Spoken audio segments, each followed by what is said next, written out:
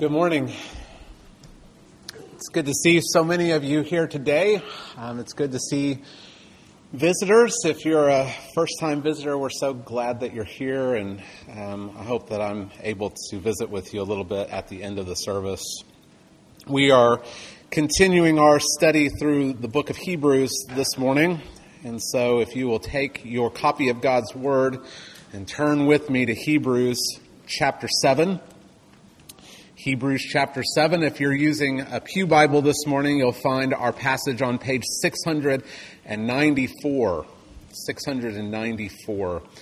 And we'll be looking at Hebrews chapter 7, verses 23 through 28 this morning. Hebrews chapter 7, verses 23 through 28. And as you find it, if you will stand with me in honor of the reading of the Word of God.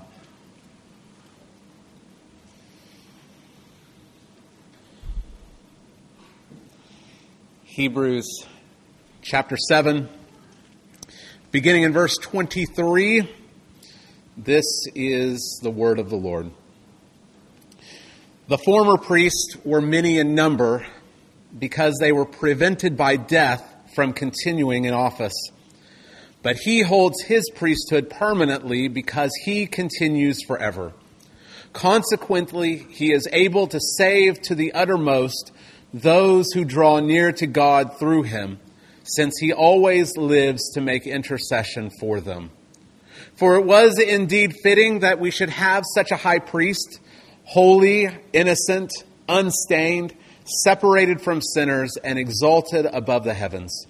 He has no need, like those high priests, to offer sacrifices daily, first for his own sins and then for those of the people, since he did this once for all when he offered up himself.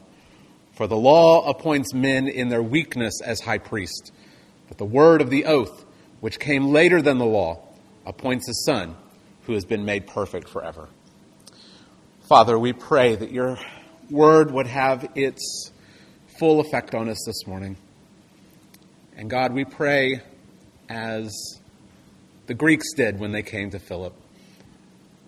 We long to see Jesus. May we see Jesus clearly this morning. And we pray these things in his name. Amen.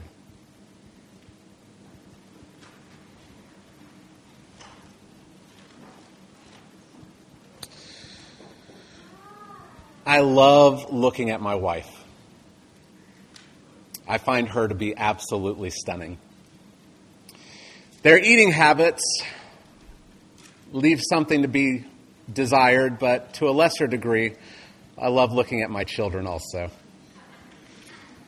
And there's a bittersweet emotion as I watch them getting older, but I still love watching them grow into the men and women that they're going to be someday. You all, I assume, have mirrors in your house, and at some point you look at yourself because you love yourself and you care about how you look. You may have a favorite movie or TV show that you love to watch, and no matter how many times you watch it, you still enjoy it. We look at the things that we love. We gaze at the things that we love. Why else would there be so many cat videos online? In 2015, there were an estimated 2 million cat videos on YouTube. They'd been viewed 25 billion times. In 2022, it's estimated that 15% of internet traffic is cat videos. We look at the things we love. And some people really love to look at cat videos. Christian, how much of your day is spent looking at Jesus? By that I mean how much of your time and energy is spent reading and studying and meditating upon the scriptures and how they all speak of Jesus? How much of your thoughts linger upon him in the course of your day? Do you speak to him? In the daily circumstances of your life, do you seek in everything to please him? The 19th century Scottish pastor Robert Murray M'Cheyne, he wrote, "Learn much of the Lord Jesus. For every look at yourself, take 10 looks at Christ. He is altogether lovely. Such infinite majesty and yet such meekness and grace, and all for sinners, even the chief. Live much in the smiles of God. Bask in his beams. Feel his all-seeing eyes settled on you in love and repose in his almighty arms. Let your soul be filled with a heart-ravishing sense of the sweetness and excellency of Christ and all that is in him. Let the Holy Spirit fill every chamber of your heart, and so there will be no room for folly or the world or Satan or the flesh." You can never look at Jesus too much. You can never spend too much of your time thinking upon him, meditating upon his glorious nature, considering all of his powerful works. You can never spend too much time looking at him. He is our only hope. He is our only source of joy. He's our Savior. He's our King. Through him we have forgiveness of sins. We have assurance of pardon. We have reconciliation and justification before God the Father. By continuously looking at him, we will be safe from sin. We have comfort against discouragement. We have peace and security for the future. We must look to Jesus, and we must learn to do it more. And by that, I don't mean that we look to Jesus through some kind of meditation technique or by closing our eyes and imagining Jim Caviezel or Jonathan Rumi or some other picture of who some artist considers Jesus to have looked like. What I mean by looking at Jesus is we open up the Scriptures and we gaze upon the beauty of Christ in the Word of God. So that's why we're going back to Hebrews chapter 7, verses 23 through 28 this morning. We're looking at it for a second time. We looked at it last week, but it was just kind of a cursory overview of it. Today I want to go back and I want to really look at it, because I want us to see Jesus more clearly and I want us to love him more. Last week we studied the big picture of chapter 7, verses 11 through 28, that the only way that we can draw near to God is through a priesthood. There's no other way to approach God than through a priest. And last week we saw that Jesus' priesthood is superior to the Levitical priesthood. The Levites, those descended from Moses' brother Aaron, they served in the temple at Jerusalem, offering animal sacrifices as the law of Moses prescribed. But this way of worshiping, it could never truly bring the people to unbroken fellowship with God. It could only serve as a temporary institution that pointed to something greater. And now in the Lord Jesus, the better, the greater, the superior has come. Unfettered access to God is now available. And so the old is replaced. That's the big picture. Today I want to zoom in on verses 23 through 28, and I want us to just look at Jesus. I just want us to look at him. Not to find something new or innovative, something that maybe you've never heard before, but to be reminded of something that's very old. Something that's old and foundational. Those fundamental things about Jesus that we hear so often that they just kind of move into the background. We're not stirred by them anymore. I want us to be reminded of these things so that our hearts will be moved. We're going to look at Jesus today simply because he's beautiful to behold. He's worth us looking at. We're going to see his superiority to the Levitical priest again in what he's accomplished. But by looking at Jesus, I hope that your hearts will be stirred to love him more. That your worship of him will be more filled with fervency and joy. That you'll be reminded of the gospel. That you'll be strengthened to flee from sin and to run to Jesus. And so in the 6 verses before us this morning, we're going to see 4 things about Jesus. There are so many things we could talk about, but just in these 6 verses, we'll look at 4 things and just be reminded of these things. And we want them to become fresh in our minds and fresh in our hearts so that they'll transform the way that we live. So we'll see that Jesus is our forever priest. We'll see that he's our impeccable priest. We'll find that he's our once-for-all sacrifice. And then we're going to see again that he's God's perfect Son. So let's look at our text. And let's look at verses 23 through 25. Let's be reminded, Jesus is our forever priest. He's our forever priest. Look at verses 23. The former priests were many in number because they were prevented by death from continuing in office. But he holds his priesthood permanently because he continues forever. He's our forever priest. We talked about this last week, that the former priests were many in number. The Jewish historian Josephus, he recorded that there were 83 high priests from Aaron around 1446 BC to the last high priest in 70 AD. There were 83, but there were many. Not just a high priest, but there were many. There were hundreds of them, and they were prevented by death from continuing in office.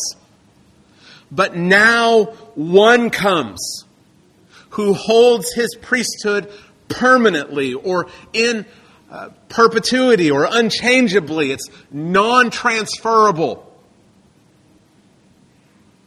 There were many who were prevented from continuing office, but he is one who stays in his office permanently. There's going to come a time when I leave this pulpit for the last time. I don't know when it will be. It could be today for all I know. And then someone else will take my place.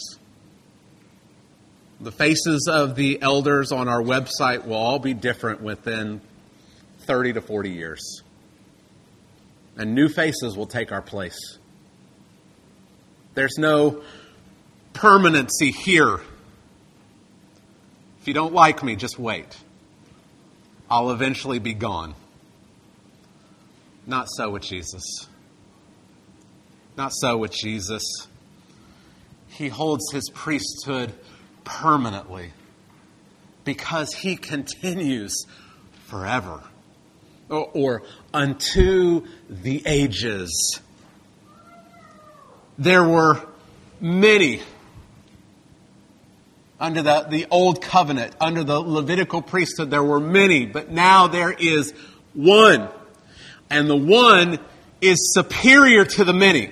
And this is an idea that we find in many places in Hebrews. You can go to the very beginning of the book. Long ago, at many times, in many ways, God spoke to our fathers by the prophets, plural. There were many ways that God revealed himself to Israel in the Old Testament. But in these last days, God has spoken to us through his Son. There were many, and now there is one. And the one is superior to the many. Or chapter 10. For since the law has but a shadow of the good things to come instead of the true form of these realities, it can never, by the same sacrifices that are continually offered every year, make perfect those who draw near. Otherwise, would they not have ceased to be offered, since the worshipers, having once been cleansed, would no longer have any consciousness of sins? But in these sacrifices, there is a reminder of sins every year. For it is impossible for the blood of bulls and goats to take away sins. But verse 11 says, every priest stands daily at his service, offering repeatedly the same sacrifices, which can never take away sins. There are many sacrifices that are offered again and again and again. But when Christ had offered for all time a single sacrifice for sins, he sat down at the right hand of God, waiting from that time until his enemies should be made a footstool for his feet. For by a single offering, he has perfected for all time those who are being sanctified. There are the many that cannot accomplish redemption, and there is the one. And the one is superior to the many. And so we see the same idea here in chapter 7, verses 23 and 24. There are many priests, and then there comes one. And the one is superior to the many because they die. There's a reason why there are many. It's because they live to a certain age, and then they die, and they're replaced. They live, they die, they're replaced. Over and over and over again for 1,000 years. But one comes who supplants them all because he continues forever. He's the one who died. And yet he tells John in Revelation chapter 1, verse 18, I am alive forevermore. His death on the cross was not for his sins, but rather he died as a substitute for his people's sins. And God raised him up, and he will never be subject to death again, but instead he holds the keys to death and Hades. And so he's described in chapter 7, verse 16, as the one who has an indestructible life. Death can never touch him because he has been crucified and raised. And this is not a metaphor. We're not talking in spiritualized language. He bodily went into the tomb, and he bodily came out. He was crucified in the weakness of his mortal flesh. But on the third day, he came out of the tomb in a glorified, indestructible body. He's raised in power, and he can never die again. Consequently, verse 25 says, consequently, because he is the one who has died and yet lives. Consequently, because he is living forever and has been raised to an indestructible life. Consequently, the author says, he is able to save to the uttermost those who draw near to God through him, since he always lives to make intercession for them. He is able. He doesn't just try. He doesn't just hope to. He doesn't just do his best. He is able. The word is it's the word where we get dynamite. It's powerful. He is powerful to save. His work was not to make you feel better or give you an easy life, but his work is to save you. And he is powerful to save you. And he doesn't just save a little part of you. He saves to the uttermost. Perfectly. Completely. Not 0.5%. Not 50% of the work. Not even 99.9%. Leaving just a small percentage left to you. He is able to save to the uttermost. He's able to save completely those who draw near to God through him. That's not good works that bring you to God. It's not a plurality of priests. It's not a pope. For those who draw near to God through Jesus, He is powerful to save completely. And the reason why He can do this is because He always lives to make intercession for them. What an awesome verse. Verse 25, if you don't write in your Bibles, make an exception. Hebrews chapter 7, verse 25 is worthy of all of our attention. Because He continues forever. Because He has died and He's been raised, therefore He is able to save you. He's able to save you completely. Because He ever lives. And He ever lives to make intercession for you.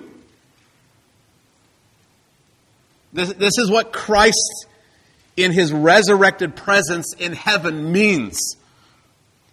It means that when God sees the resurrected Christ seated in the heavenly places, He knows that redemption has been accomplished. And that all of the good purposes and promises that God has given to His people throughout the Scriptures, they will be applied to them. Next week, we're going to look at the New Covenant. And all of the glorious promises of the New Covenant to God's people, the church.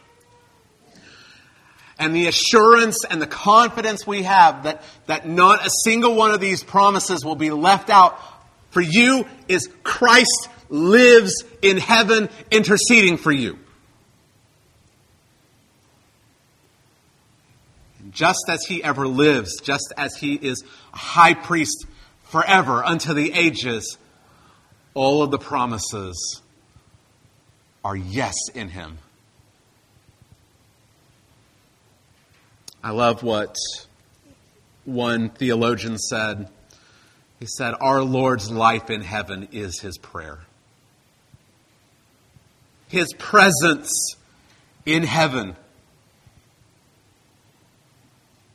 means that all of God's promises will find their completion for you, Christian. And so you may have fears, you may have doubts, you may have insecurities, you may still be struggling with guilt from things that you did in the past. Are you looking to Christ? Are you drawing near to God through Him? Are you trusting not in your own works, but in the finished work of Jesus? Then take heart. He lives. He lives. He holds His priesthood permanently.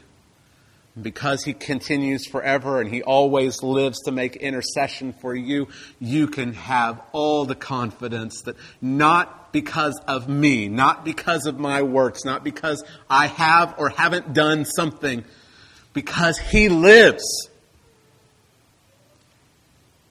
you can have assurance. You can have confidence. You can have boldness.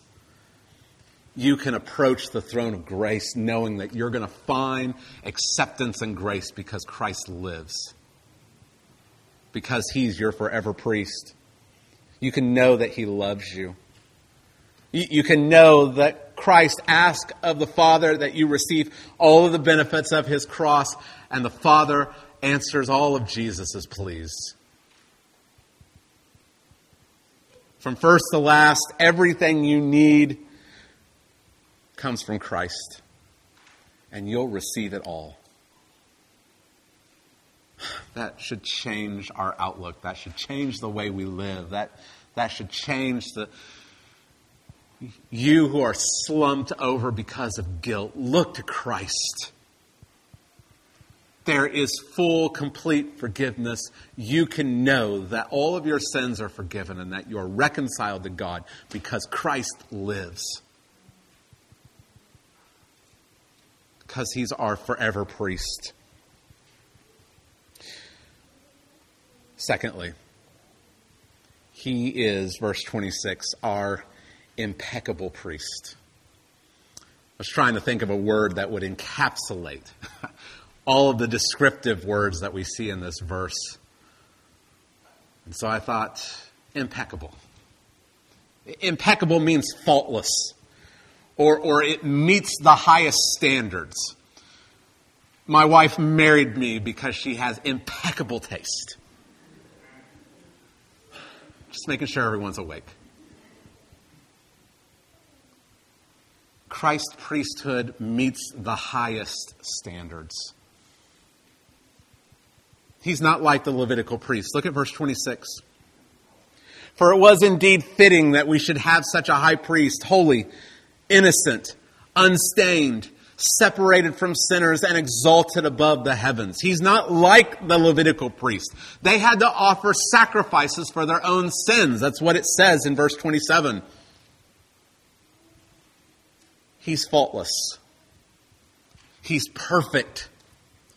He's impeccable. Look at that fivefold description. He's holy, innocent, unstained, separated from sinners. He's exalted above the heavens.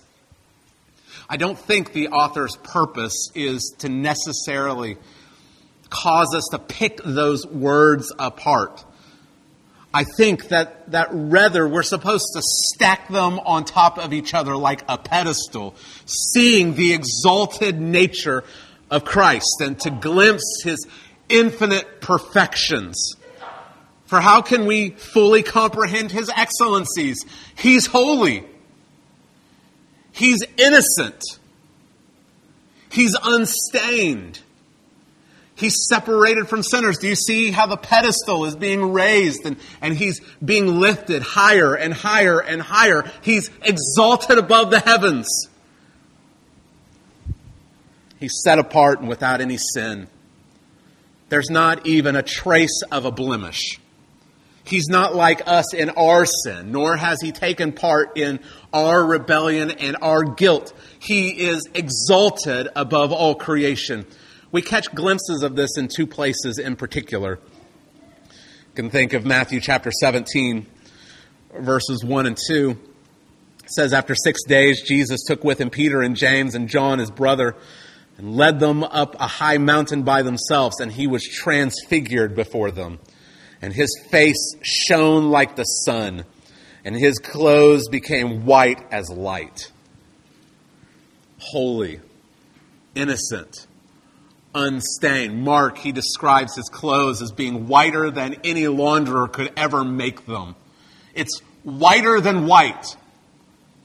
Can you picture it? Can you picture the majesty of it all? Well, look over at Revelation chapter 1. Verses 12 through 16. Revelation chapter 1. John, the apostle, he hears a voice. And he turns around to see who's speaking to him. And he says in verse 12 that on turning I saw 7 golden lampstands. And in the midst of the lampstands, one like a son of man, clothed with a long robe, and with a golden sash around his chest. He's dressed like, you guessed it, a high priest. And he's standing in the midst of candlesticks because he's standing in what looks like a temple. He's standing as high priest amongst the golden lampstands, clothed like a high priest. Verse 14 says, the hairs of his head were white like white wool, like snow. His eyes were like a flame of fire. His feet were like burnished bronze refined in a furnace, and his voice was like the roar of many waters. In his right hand he held 7 stars. From his mouth came a sharp 2-edged sword, and his face was like the sun shining in full strength. Didn't we sing it earlier? Jesus, there's no one like you. There's no one like him in his holiness, in his innocence, in the fact that he is unstained and unmarred by sin, that he is separated from sinners and exalted above the heavens. There's no one like him. This description, it's unlike anything else that we see anywhere else in the Bible. He stands alone. He's in a category all by himself. He's not like the Levitical priest. There were good priests, but there was no one like him. There was no one that these descriptions could apply to other than him. And the writer tells us, beginning of verse 26, that it was indeed fitting that we should have such a high priest. It was fitting. We've seen this word before in chapter 2, verse 10. It was fitting. It was fitting that the one for whom and by whom all things exist in bringing many sons to glory should make the founder of their salvation perfect through suffering. The word means proper. It's proper, or it's right. It is proper. It is right that we should have such a high priest, holy and unstained and innocent and separated from sinners and exalted above the heavens. But how is it fitting? How is it proper to have such a high priest? Because those other priests were sinners. Those other priests were marred by unholiness. These other priests, they weren't innocent. They were guilty. These other priests, they weren't unstained. They were marred by sin and guilt. They weren't separated from sinners. They were just like them. They weren't exalted above the heavens. They were confined to this earth. There's a reason why they kept dying. It's because of their sin. And these sinners can't ultimately help you. Because who's going to help them? They had to offer sacrifices for their own sins before they could even think about offering sins or sacrifices for the sins of others. Newsflash. I'm going to fail you. I probably already have. I might even sin against you, as my family can testify. If you come to a pastor or a Christian friend with a sin, and you need help with that sin, they can sympathize with you as fellow sinners. They can maybe point to the scriptures and help you. They can hold you accountable and they can encourage you. But Jesus can actually save you. Jesus can actually save you from your sin. Because he lived a perfectly obedient life to God's law. And he took our sin on himself on the cross. And by faith, God gives us the righteousness of Christ. Adam and Eve, they tried to cover their sin with fig leaves.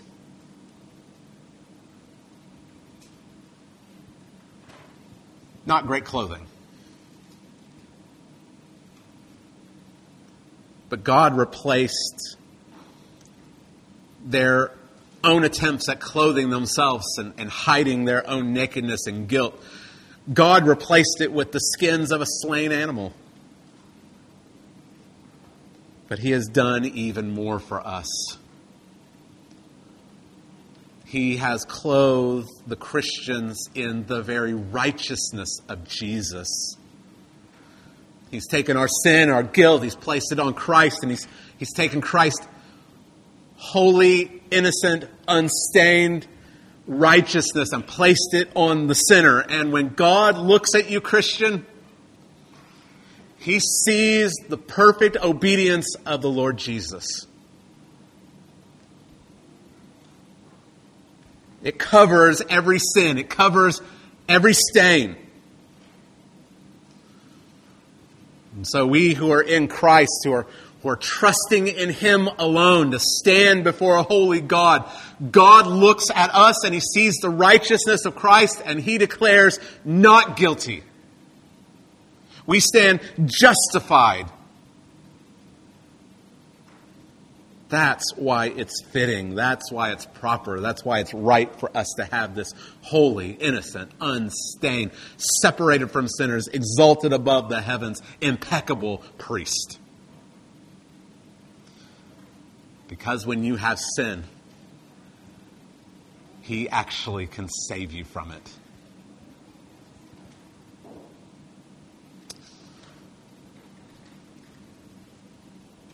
Verse 27 tells us that He's also our once-for-all sacrifice. He's our once-for-all sacrifice.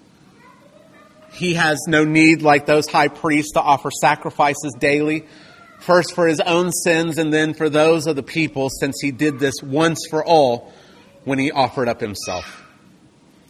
The Levitical priests, they offered an enormous amount of animal sacrifices. Listen to Numbers chapter 28, verses 1 through 15. Just listen.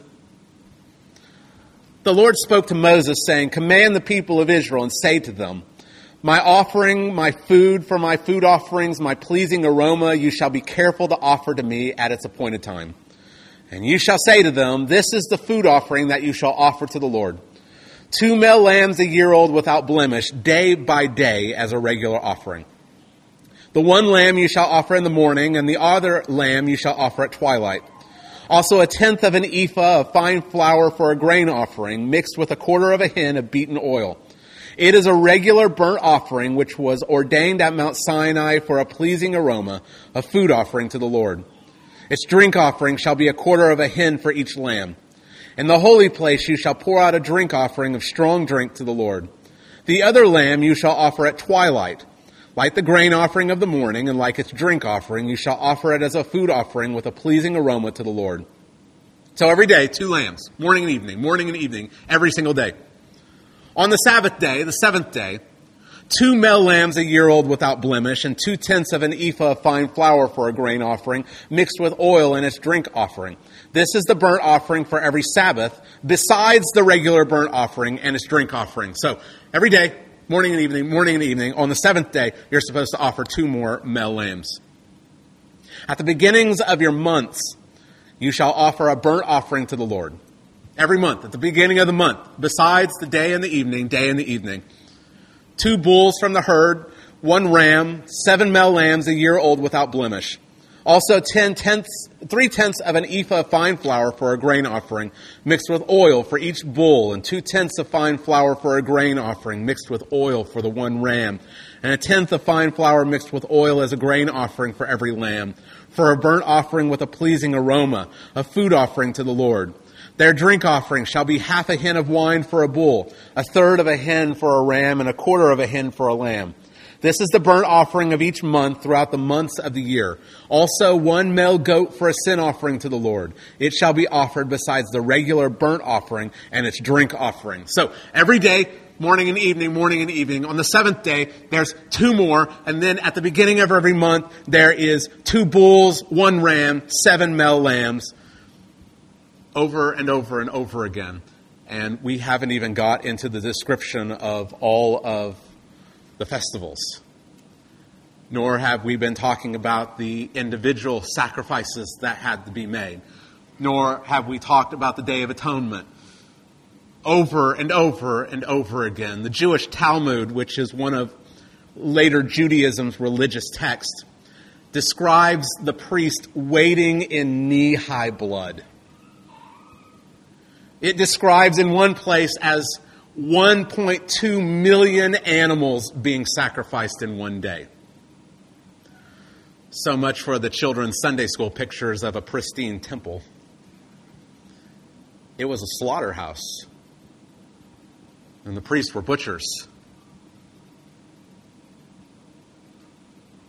And these sacrifices, they occurred day after day after day after day for hundreds and hundreds and hundreds of years. But as opposed to the many, there's the one. These Levitical priests, they offered daily sacrifices. He offered up a once for all time sacrifice. They offered animal sacrifices. He offered up his own body. His death on the cross, it wasn't merely an example of the cruelty and injustice of the Romans. It wasn't just a description of the injustice of the Jewish leaders. It was a sacrifice. Romans chapter 3, verses 23 through 25. For all have sinned and fall short of the glory of God, and are justified by his grace as a gift through the redemption that is in Christ Jesus, whom God put forward as a propitiation, as a satisfactory sacrifice by his blood to be received by faith. Like the ram that God provided for Abraham instead of Isaac in Genesis chapter 22. God provided a spotless lamb to be a substitute for sinners. But this lamb wasn't another four-legged beast, because the debt of sin is owed to God by man. And so only man can atone for the sins of humanity. But sinful man can't atone for his own sin. And so God, in his grace and his mercy, he sent forth his own Son, who took on flesh. And he served as a substitute for sinful men. Isaiah chapter 53, verses 4 through 6. Surely he has borne our griefs and carried our sorrows. Yet we esteemed him stricken, smitten by God and afflicted. But he was pierced for our transgressions. He was crushed for our iniquities. Upon him was the chastisement that brought us peace, and with his wounds we are healed. All we like sheep have gone astray. We have turned every one to his own way, and the Lord has laid on him the iniquity of us all. And the sacrifice accomplished the redemption of all God's people. It actually worked. He is powerful to save, and he saves through his blood that atones for every sin. I can't wait for us to get to Hebrews chapter 10. So look over there. Look at Hebrews chapter 10. We already looked at it, verses 11 through 14.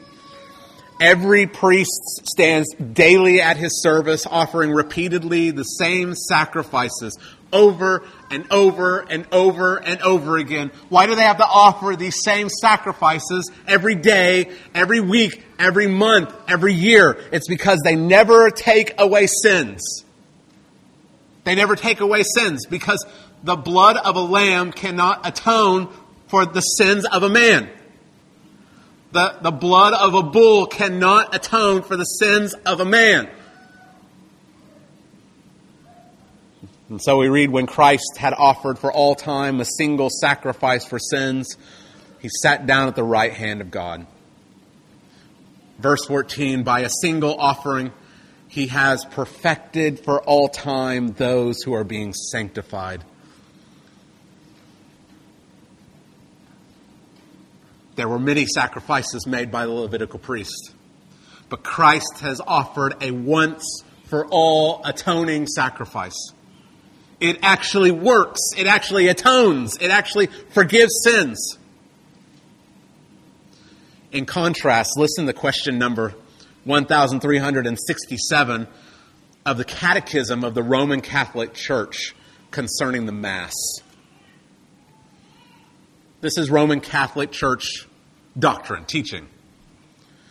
The sacrifice of Christ and the sacrifice of the Eucharist, that's the Mass, the bread and the wine, are one single sacrifice. The victim is one and the same. The same now offers through the ministry of priest, who then offered himself on the cross. Only the manner of offering is different. And since in this divine sacrifice, which is celebrated in the Mass, the same Christ who offered himself once in a bloody manner on the altar of the cross is contained and offered in an unbloody manner, this sacrifice is truly propitiatory. Let me summarize that for you. When the priest in the Roman Catholic Church perform the Mass and they break the bread and they give the cup, they're saying that this is the same sacrifice as Jesus on the cross. It's just unbloody. And so every time they offer the Mass, they're offering Jesus again and again and again, and they say that this sacrifice is a propitiation.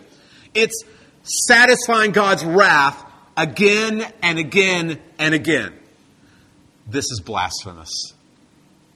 And it is complete nonsense when compared with Hebrews 10 and 7:27. I came across a priest writings this past week, a blog post in which this priest said, "Every time I celebrate the Mass, I consummate my marriage to my bride, the church." And we could stop right there and talk about how blasphemous that is. My words become the words of Christ as I am an alter Christus, which means another Christ. Recite the words of institution. This is my body, which is given up for you. This is not a symbolic gesture. It's the reality of my spiritual fatherhood. My body belongs to the faithful, and in the reliving of the Lord's passion, I give of myself as Christ did on the cross. Those are the literal words of an antichrist.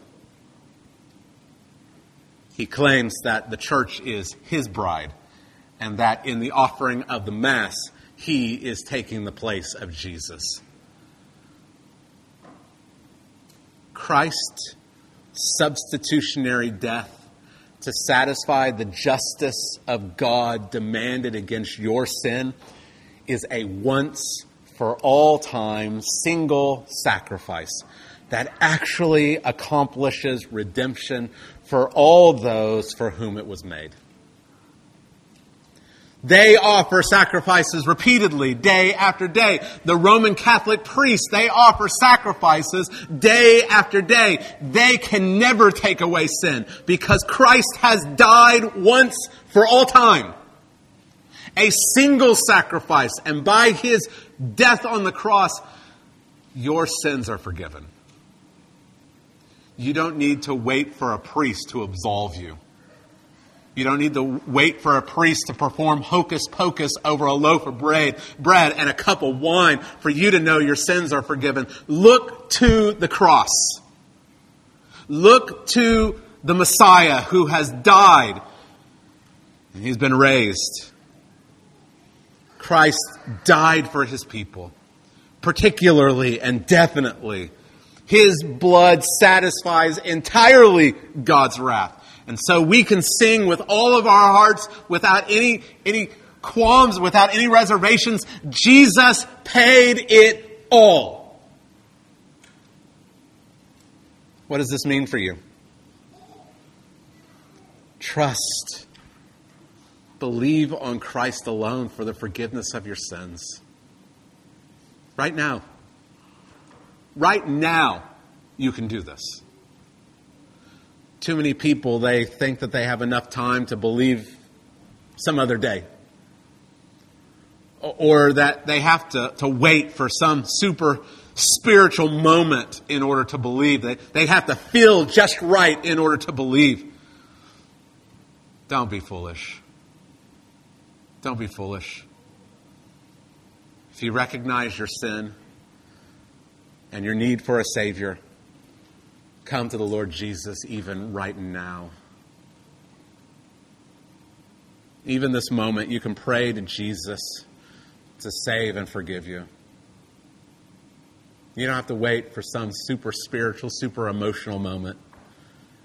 Acknowledge your sin and cry out to Jesus to save you. Martin Luther said either sin is lying on your shoulders or it is lying on Christ, the Lamb of God. And if it is resting on Christ, you are free. He is our once for all sacrifice. But finally, verse 28, He is God's perfect Son. For the law appoints men in their weakness as high priests, but the word of the oath, which came later than the law, appoints a Son who has been made perfect forever. In case you've forgotten who we're talking about, this forever priest, this impeccable priest, this once for all sacrifice, who is he? He is the Son of God. Go back to chapter 1, verses 5 through 12. For to which of the angels did God ever say, "You are my Son, today I have begotten you"? Or again, "I will be to him a father, and he shall be to me a son"? And again, when he brings the firstborn into the world, he says, "Let all God's angels worship him."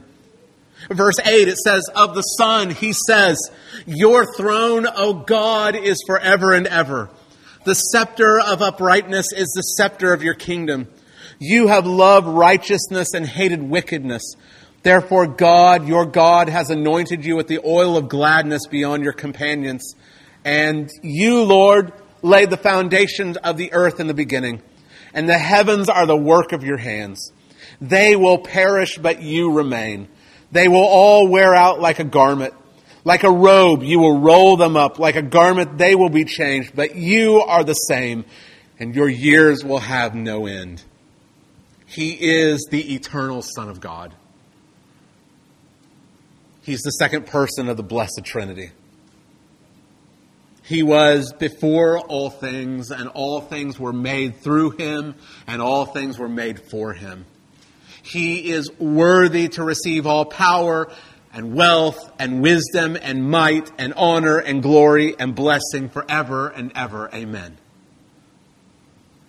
But he is also, in his incarnation, the long-awaited Son of David, the Messiah, the true King of Israel. He is truly God and truly man, not a demigod. He's not 50% God, 50% man. He is fully God in all of his divinity, and he is fully man in all of his humanity.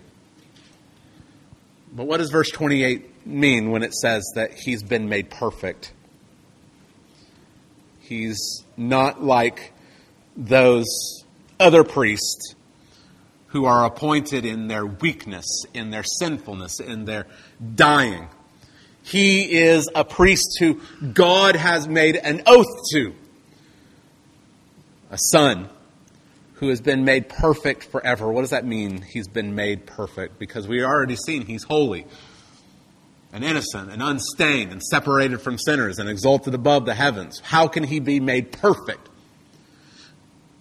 It means mission accomplished. That's what it means. It means mission accomplished. It means, chapter 2, verses 14 through 18. Since therefore the children share in flesh and blood, he himself likewise partook of the same things, that through death he might destroy the one who has the power of death, that is the devil, and deliver all those who through fear of death were subject to lifelong slavery. For surely it is not angels that he helps, but he helps the offspring of Abraham. Therefore he had to be made like his brothers in every respect, so that he might become a merciful and faithful high priest in the service of God, to make propitiation for the sins of the people. For because he himself has suffered when tempted, he is able to help those who are being tempted. It means chapter 5, verses 7 through 9. In the days of his flesh, Jesus offered up prayers and supplications with loud cries and tears to him who is able to save him from death. And he was heard because of his reverence. Although he was a son, he learned obedience through what he suffered. And being made perfect, he became the source of eternal salvation to all who obey him. He came in the flesh with all of our weaknesses. He experienced hunger and thirst. He experienced exhaustion. He learned to trust God. He learned to rely on the power of the Holy Spirit. He learned to resist temptation, to obey even to the point of death on the cross. And as such, he has been made our perfect high priest. He's able to sympathize with our weaknesses. He's able to sympathize with our temptations. And he is consequently able to save us to the uttermost because he has been made our perfect high priest. He's not a high priest that is aloof. He's not a high priest that only knows hypotheticals.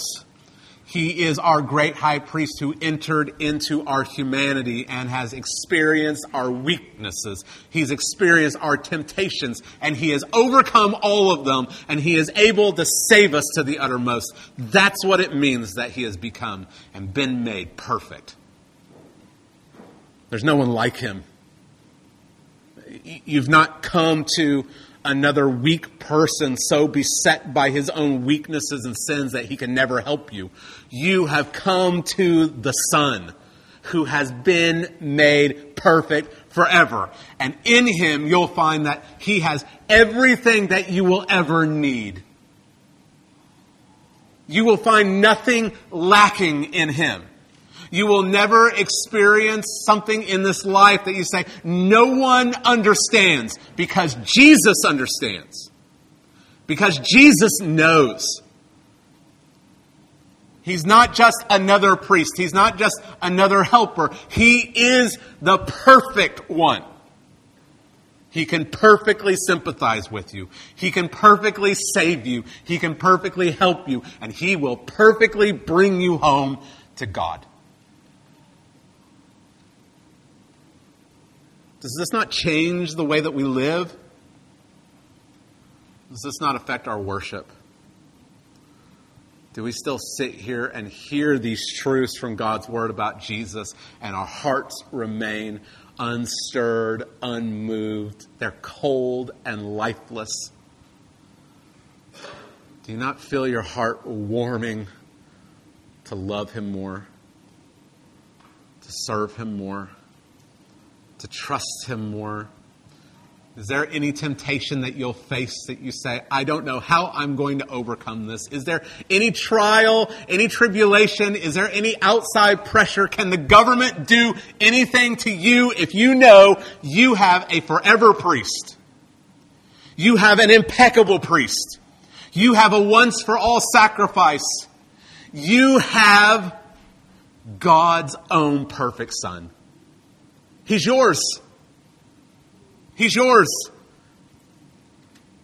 He's not, this is not hypothetical. This is not, well, I hope one day I can get close to this one. You have him. A sneak peek into chapter 8. Look at verse 1. Now the point in what we are saying is this. We have such a high priest. This is not wishful thinking. Christian, you have him. You have him. He's yours. And you belong to him. What greater encouragement and comfort can we have?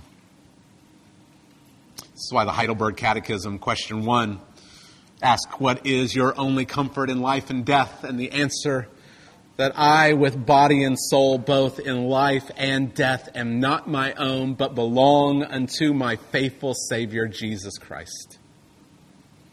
What's your only hope in life and death? You belong to Christ. He belongs to you. Charles Wesley, we sing many of his hymns. He wrote a hymn called Arise, My Soul, Arise. Listen to these words. Arise, my soul, arise. Shake off your guilty fears. The bleeding sacrifice on my behalf appears. Before the throne my surety stands. Before the throne my surety stands. My name is written on his hands. He ever lives above for me to intercede. His all-redeeming love, his precious blood to plead. His blood atoned for every race. His blood atoned for every race. and sprinkles now the throne of grace. 5 bleeding wounds he bears, received on Calvary. They pour effectual prayers, they strongly plead for me. Forgive him, oh forgive, they cry. Forgive, oh forgive, they cry. Don't let that ransomed sinner die. My God is reconciled. His pardoning voice I hear. He owns me as his child. I can no longer fear. With confidence I now draw nigh. With confidence I now draw nigh. And Father, Abba, Father cry. We look at what we love. We look at what we love. We spend our time thinking about the things that we truly treasure. Church, I pray that we will treasure Christ. I pray that we will love him more. And that in loving him and treasuring him more, we will look to him, for he is beautiful to behold. Let's pray together.